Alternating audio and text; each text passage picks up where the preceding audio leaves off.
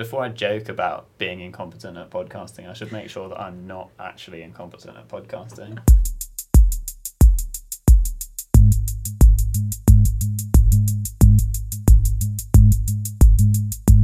Email newsletters aren't new, but recently there's been a resurgence in their popularity.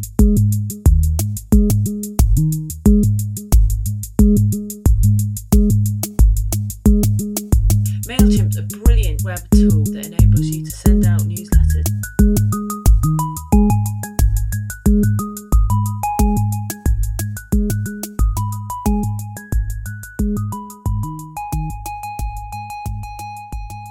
Welcome to the latest episode of Day to Day, the weekly podcast from Interactives, covering all things related to digital journalism. As usual, it's me, Luke Barrett.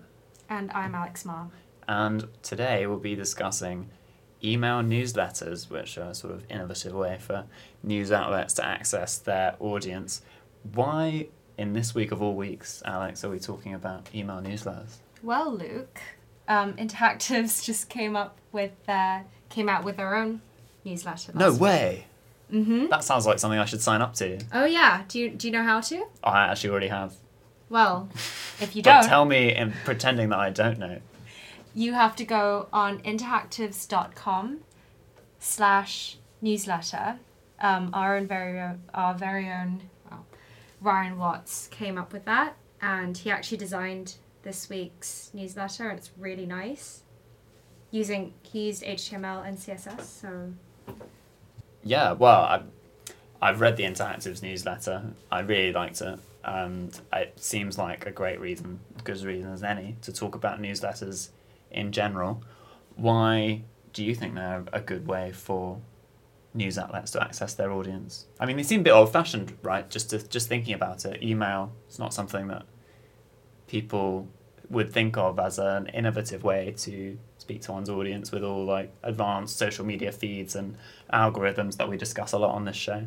Well, that's true, but it's the first thing you see in the morning. Well, notifications are the first thing you see in the morning, but most people open up their emails to check if there are messages from their bosses, from their friends and all that, and so why not get the news there? And social media, yes, it's great, but there's just so much going around, there's so much to filter, and sometimes you just don't bother, and there's so much that you need to filter out before you get the good stuff. So on an email, there's so much less space, so everything is kind of higher quality, I'd say. Yeah. But you can really, if you're a news outlet, you can really just cut through all of the nonsense that you have to deal with if you're on social media and just get straight into someone's inbox and deliver your what you want to tell them directly to them. Yeah. And I think if you're a reader, they're a really great thing to sign up to because, firstly, you're the one choosing what you get to read, not an impersonal algorithm. And secondly, if it's a good one, then it's something that you can trust and you can look at regularly and receive like great stuff every day. Yeah, it's an interesting relationship actually, because I was thinking how, yes, readers can pick whatever they subscribe to, so they are in control of whose voice they read and all of that, but then the people who send the newsletters out, they're the ones who pick the content the readers read.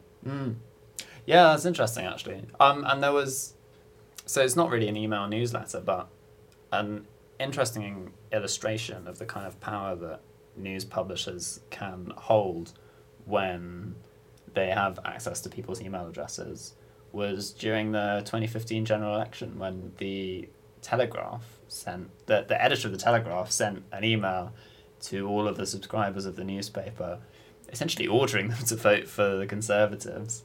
That's really interesting. Which is, yeah, I mean, as you say, like, these people had signed up to the Telegraph because they identify with the Telegraph's values.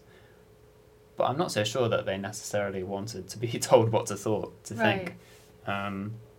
So I think maybe there is a responsibility as well with email newsletter and having access to people's contact details as well as an opportunity. Yeah, I mean, it's so much power, right? Because if you think about the that huge Vice article about big data, because By the way, we'll link to everything we're talking about in the description. because companies and newspapers, companies, political parties get so much data off of your just your email addresses, your interests, what sites you go on via cookies. They do actually end up having so much information on what your concerns are, and that can actually help shape your actions and make, as you said, make you capitalize on your concerns and make you vote a certain way or buy a certain product and all of that. And it is still yet to be seen how much political parties have already used it to gain advantage in the polls or whatever, but Yeah, well, and I think it's that kind of responsibility which has led many publishers to try and be a bit more open-minded in the content they provide to their readers. So you see somewhere like Quartz or Politico or the Huffington Post link to stories that aren't from their own website in their email newsletter, which would just have been like anathema to traditional news outlets back in the day to advertise the work of Right. their competitors. so yeah, because that's also interesting because obviously the traffic doesn't go to their own website because it's someone else's work, but yeah, it could be a result of content sharing partnerships, but it could also be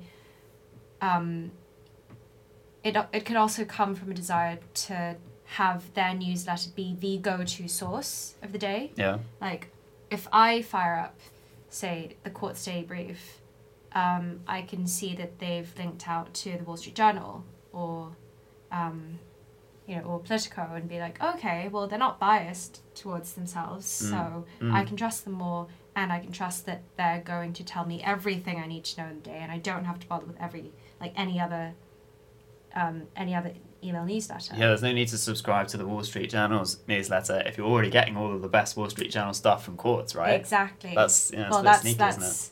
That's what they want. Yeah. But I still think that everyone should still read multiple email newsletters. Yeah, I a mean, day. you've got like 20 or something, right? Yeah, I have like 20 daily ones Oh, it's and incredible. like up to 5 weekly ones. I don't remember. I've But, had like 3 or 4. yeah. Well, I don't read all of them every day. Yeah. But I do pick some of my favorite ones, and depending on my mood that day, I go on it. What are your favourite ones?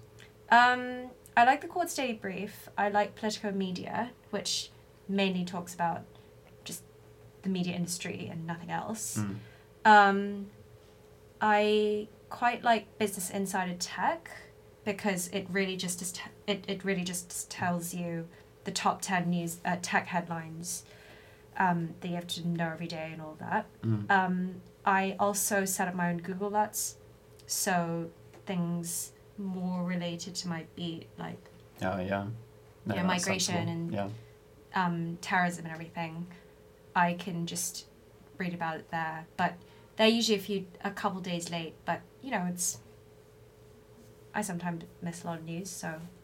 No, that's interesting because I guess I look at newsletters in maybe a slightly different way because I tend to prefer Okay. ones that are from a specific journalist rather than a news outlet. So I subscribe to the Red Box, which is not always by Matt Trawley, but is often by him, and is always written in a personal style, and it says the specific person who's written it at the top, and they make a little joke or something in the intro, and then they get on to recommending articles, and also Stephen Bush's Morning Call from the New Statesman, which does a similar sort of thing. I subscribe to a couple of institutional ones as well, but I think the personal ones are really nice because you have an email from like a real person land in your inbox. Yeah. And it seems a bit more tailored as well because this is something that's been written just to be a newsletter. It's not just a list of stories. Yeah, that makes sense actually, and I would argue that Quartz also personalizes a lot. It has a stock market haiku, which is just Okay. so odd, but pretty cool because I Yeah. like haikus. And at the bottom, they refer to a lot of the news that they talk about, like, oh, if you have any tips, comments, ideas on, insert whatever they talked about earlier in the newsletter, and it's just quite funny and makes you want to read on, keep reading, and keep subscribing. So yeah, I do agree that institutional ones that just consist of headline, gist of story, okay, have a nice day, can be a bit boring. Yeah. It's not like someone's a friend is emailing you, but And with so many, I suppose you're right. It doesn't necessarily have to be from an individual person. I think the thing that makes newsletters good is when they're tailored and customized. They're not just a list of stories. And with so many newsletters on the market, really you have to be very thoughtful about how you create it if you want your newsletter to be it successful. is interesting how 10 years ago we used email to send